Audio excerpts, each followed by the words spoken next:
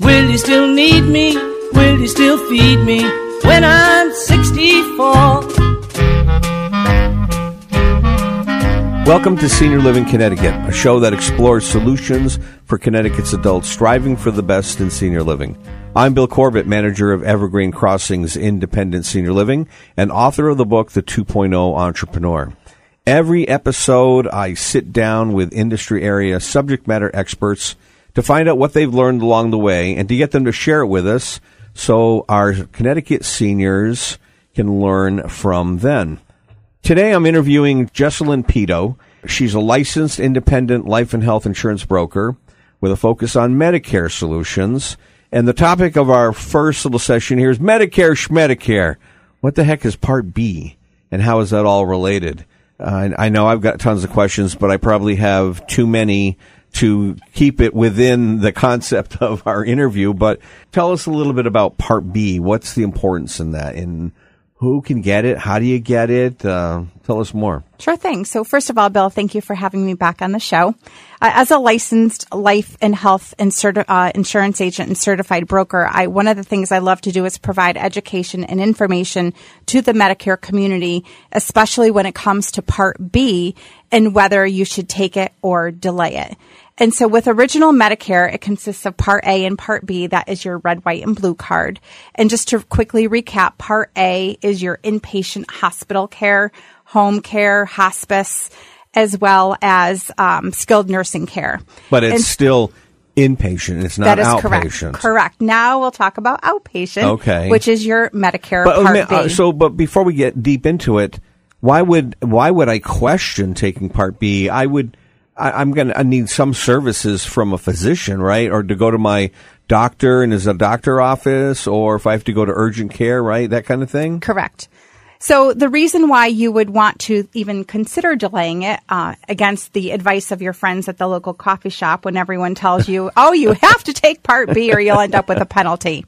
Well, there is some truth to that. Really? However, when you are still working, because what happens is you are Medicare eligible at the age of 65, but in order to reach your full retirement age with Social Security, you're working past 65. We're at 66 and 8 months for those born in 1958. If you were born in 1957, your full retirement age is 66 and 6 months. So what happens is you're covered under an employer plan, and as long as your employer plan is considered creditable coverage with Medicare's eyes, you may not necessarily have to take Part B. I see. So if I'm still working, I can take the Part A Medicare, and B, if what my employer offers isn't good enough. Correct. What you want to do, right? What you want to do is take a look, have someone like myself, or if you have someone in your life as a broker, have them sit down and take a look at what your employer plan looks like as far as what is the premium being deducted from your paycheck, whether it be weekly or biweekly, what is your deductible, and what are your copays, and compare that to what your out-of-pocket would be with Medicare. 9 times out of 10, it is cost effective for you to go on Medicare and release your work plan. But here's the caveat to that. If you are working and you have a younger spouse or you have dependent children that are depending on you for health coverage, then you may not want to take Medicare if your family needs the coverage. Otherwise, you'd be looking at perhaps Access Health, or if your spouse is working, then your spouse could take a look at what coverage is available at their place of employment. So, dumb question maybe, if I'm not working and I'm retired, I would automatically take Part B. Yes, you do not want a penalty. Absolutely. Well, what do you mean the penalty? What's the penalty? So what happens is if you go without coverage, so let's just say you're working and you didn't take Part B, and now all of a sudden you retire. You have 8 months from the time your job ended to enroll in Part B. Anytime within that 8 months. Anytime within the 8 months. So there's not like a retirement date that you can only do it on this date or... Right. You would be granted a special enrollment period because once you passed 65, which is your initial enrollment period, you only turn 65 once in your life. So once that time period comes and goes, you have an 8-month window of time to enroll in Part B from when your job ended. If that comes and goes and you go past 8 months, which I find a lot of employers sometimes get confusing, because if someone offers you a golden handshake and you retire at the end of December, but they give you a year's worth of benefits, you don't go for Part B when your benefits end. You have to take Part B by the end of August. Otherwise, you end up with a 10% penalty of your Part B premium for each 12-month period. Really? And that penalty is a lifetime penalty. What do you mean by lifetime penalty? As long as you are alive, you will experience that penalty each month for the rest of your life. And what could it potentially be like? Well, for this year, the baseline Part B premium is $170.10 a month for a single individual whose modified adjusted gross income is $91,000 or less, and they look at your tax return from 2 years prior. Every year they do a 2-year look back. So for someone aging in this year at 65 for 2022, they are going to look at your 2020 tax return. So if your modified adjusted gross income is $91,000 or less for a single filer, or for a married couple, it's $182,000, you're paying the baseline minimum of $170.10 a month. So take that number times 10%. That will be added on to the baseline. That's your penalty. That is your penalty, and you will have that amount for each month for the rest of your life. Wow. That's not fair. I know. Wow. Who said life was fair? Right? So tell us more.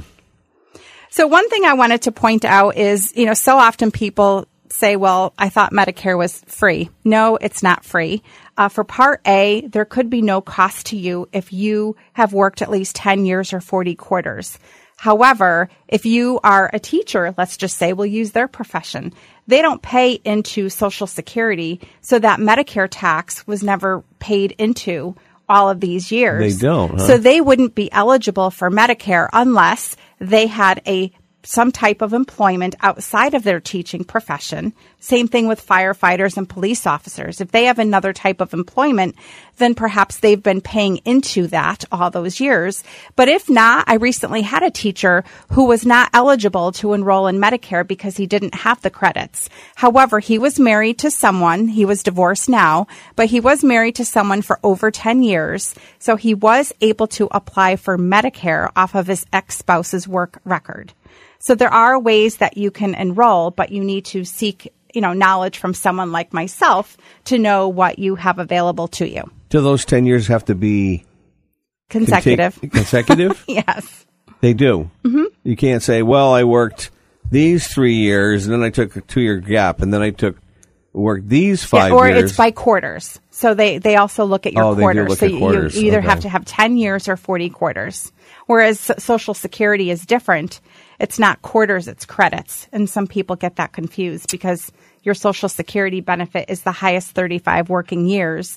That's what your benefit's based on. So if you don't have the minimum requirement to make Medicare free, are you paying that premium forever or only till you're 67 or? No, you pay your premium every month. So for Part A, if you have the credits, you don't have a premium, but you have Part B. However, there is, I'd like to introduce everyone to Aunt Irma. IRMA is income-related monthly adjusted amount. So as a single individual tax filer, if your income is more than $91,000 or more than $182,000 for married filing jointly, you will have a surcharge. For the current year, you're saying? For that current year. It can change every year based, when the clock strikes midnight at January 1st. They will always do a 2-year look back. So if your income fluctuates over time, then your Part B premium will fluctuate as well. And so if in the event, you should have, let's just say, 2 years ago, you were married and then a spouse passed away. You've had a loss of income. You are able to appeal your Part B premium with Social Security if you've had a life-changing event. So you do have that option available to you as well. But going back to what your premium could look like, if you are more than the $91,182, you can go up as high as $578.30 a month for 2022 for Part B and $77.90 a month for your Part D plan, which is your drug plan, your prescription drugs. So it's not free, contrary to what a lot of people think, but it's important to start taking a look at this when you're 63, 64, so there's no surprises when you turn 65. Because if you are retiring and you have any type of financial, pensions or any type of investments, and you start to withdraw from those investments, you want to be in the know as to how those withdrawals could perhaps hurt you or help you as time goes on and put you in a financial bracket where now you're going to pay more for your Part B premium because of some withdrawal that you took. So is it possible, I noticed in your notes here to me that the plan must be considered credible coverage. Mm-hmm. What would be non-credible coverage?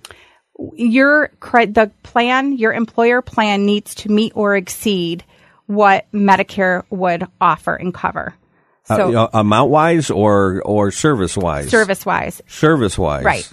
Yep, the coverage has to be either equal to or greater than what Medicare would have covered. So the other thing too, the other topic I'd like to bring up is if you are working still past 65, if you have an employer with less than 20 employees and you are on their work plan, you have to enroll in Medicare A and B because Medicare would be then considered your primary coverage and not the secondary is if you were working but had more than 20 employees. Wait, take me through that again. So you said if you're working if you're 65 mm-hmm. and you're working for an employer that has less than 20 employees. Correct. You have to enroll in Medicare. Yep, A and B. A and B. Mm-hmm. And why is that again? Because any plan less than 20 employees, Medicare would be considered your primary insurance at that point. I see. Mm-hmm. But if you have more than 20 employees, like some of the big companies here in the state of Connecticut, that is where you want to take a look at what does my work plan look like and what does Medicare look like and do a comparison to see which is more cost effective for you and then also take a look at your family situation as well. We are talking with Jessalyn Pito. She's a licensed independent life and health insurance broker with a focus on Medicare solutions. You like to call yourself the Medicare Maven. I do. How can people get in touch with you? Well, by phone, it's 203-206-0848. I'll repeat 203-206-0848. My email address is jessalynpito@gmail.com. And my website is jessalynpito.com, trying to keep it simple. And one thing I'd like to add, my disclaimer, is I am not affiliated with the U.S. government or federal Medicare program. When they call you, what can they expect? You can take a look at their plans or advise them on what they need? Absolutely. Clients never stress when they call Jess, and my services are absolutely free. Well, full of information here. You cleared a lot of things up for me.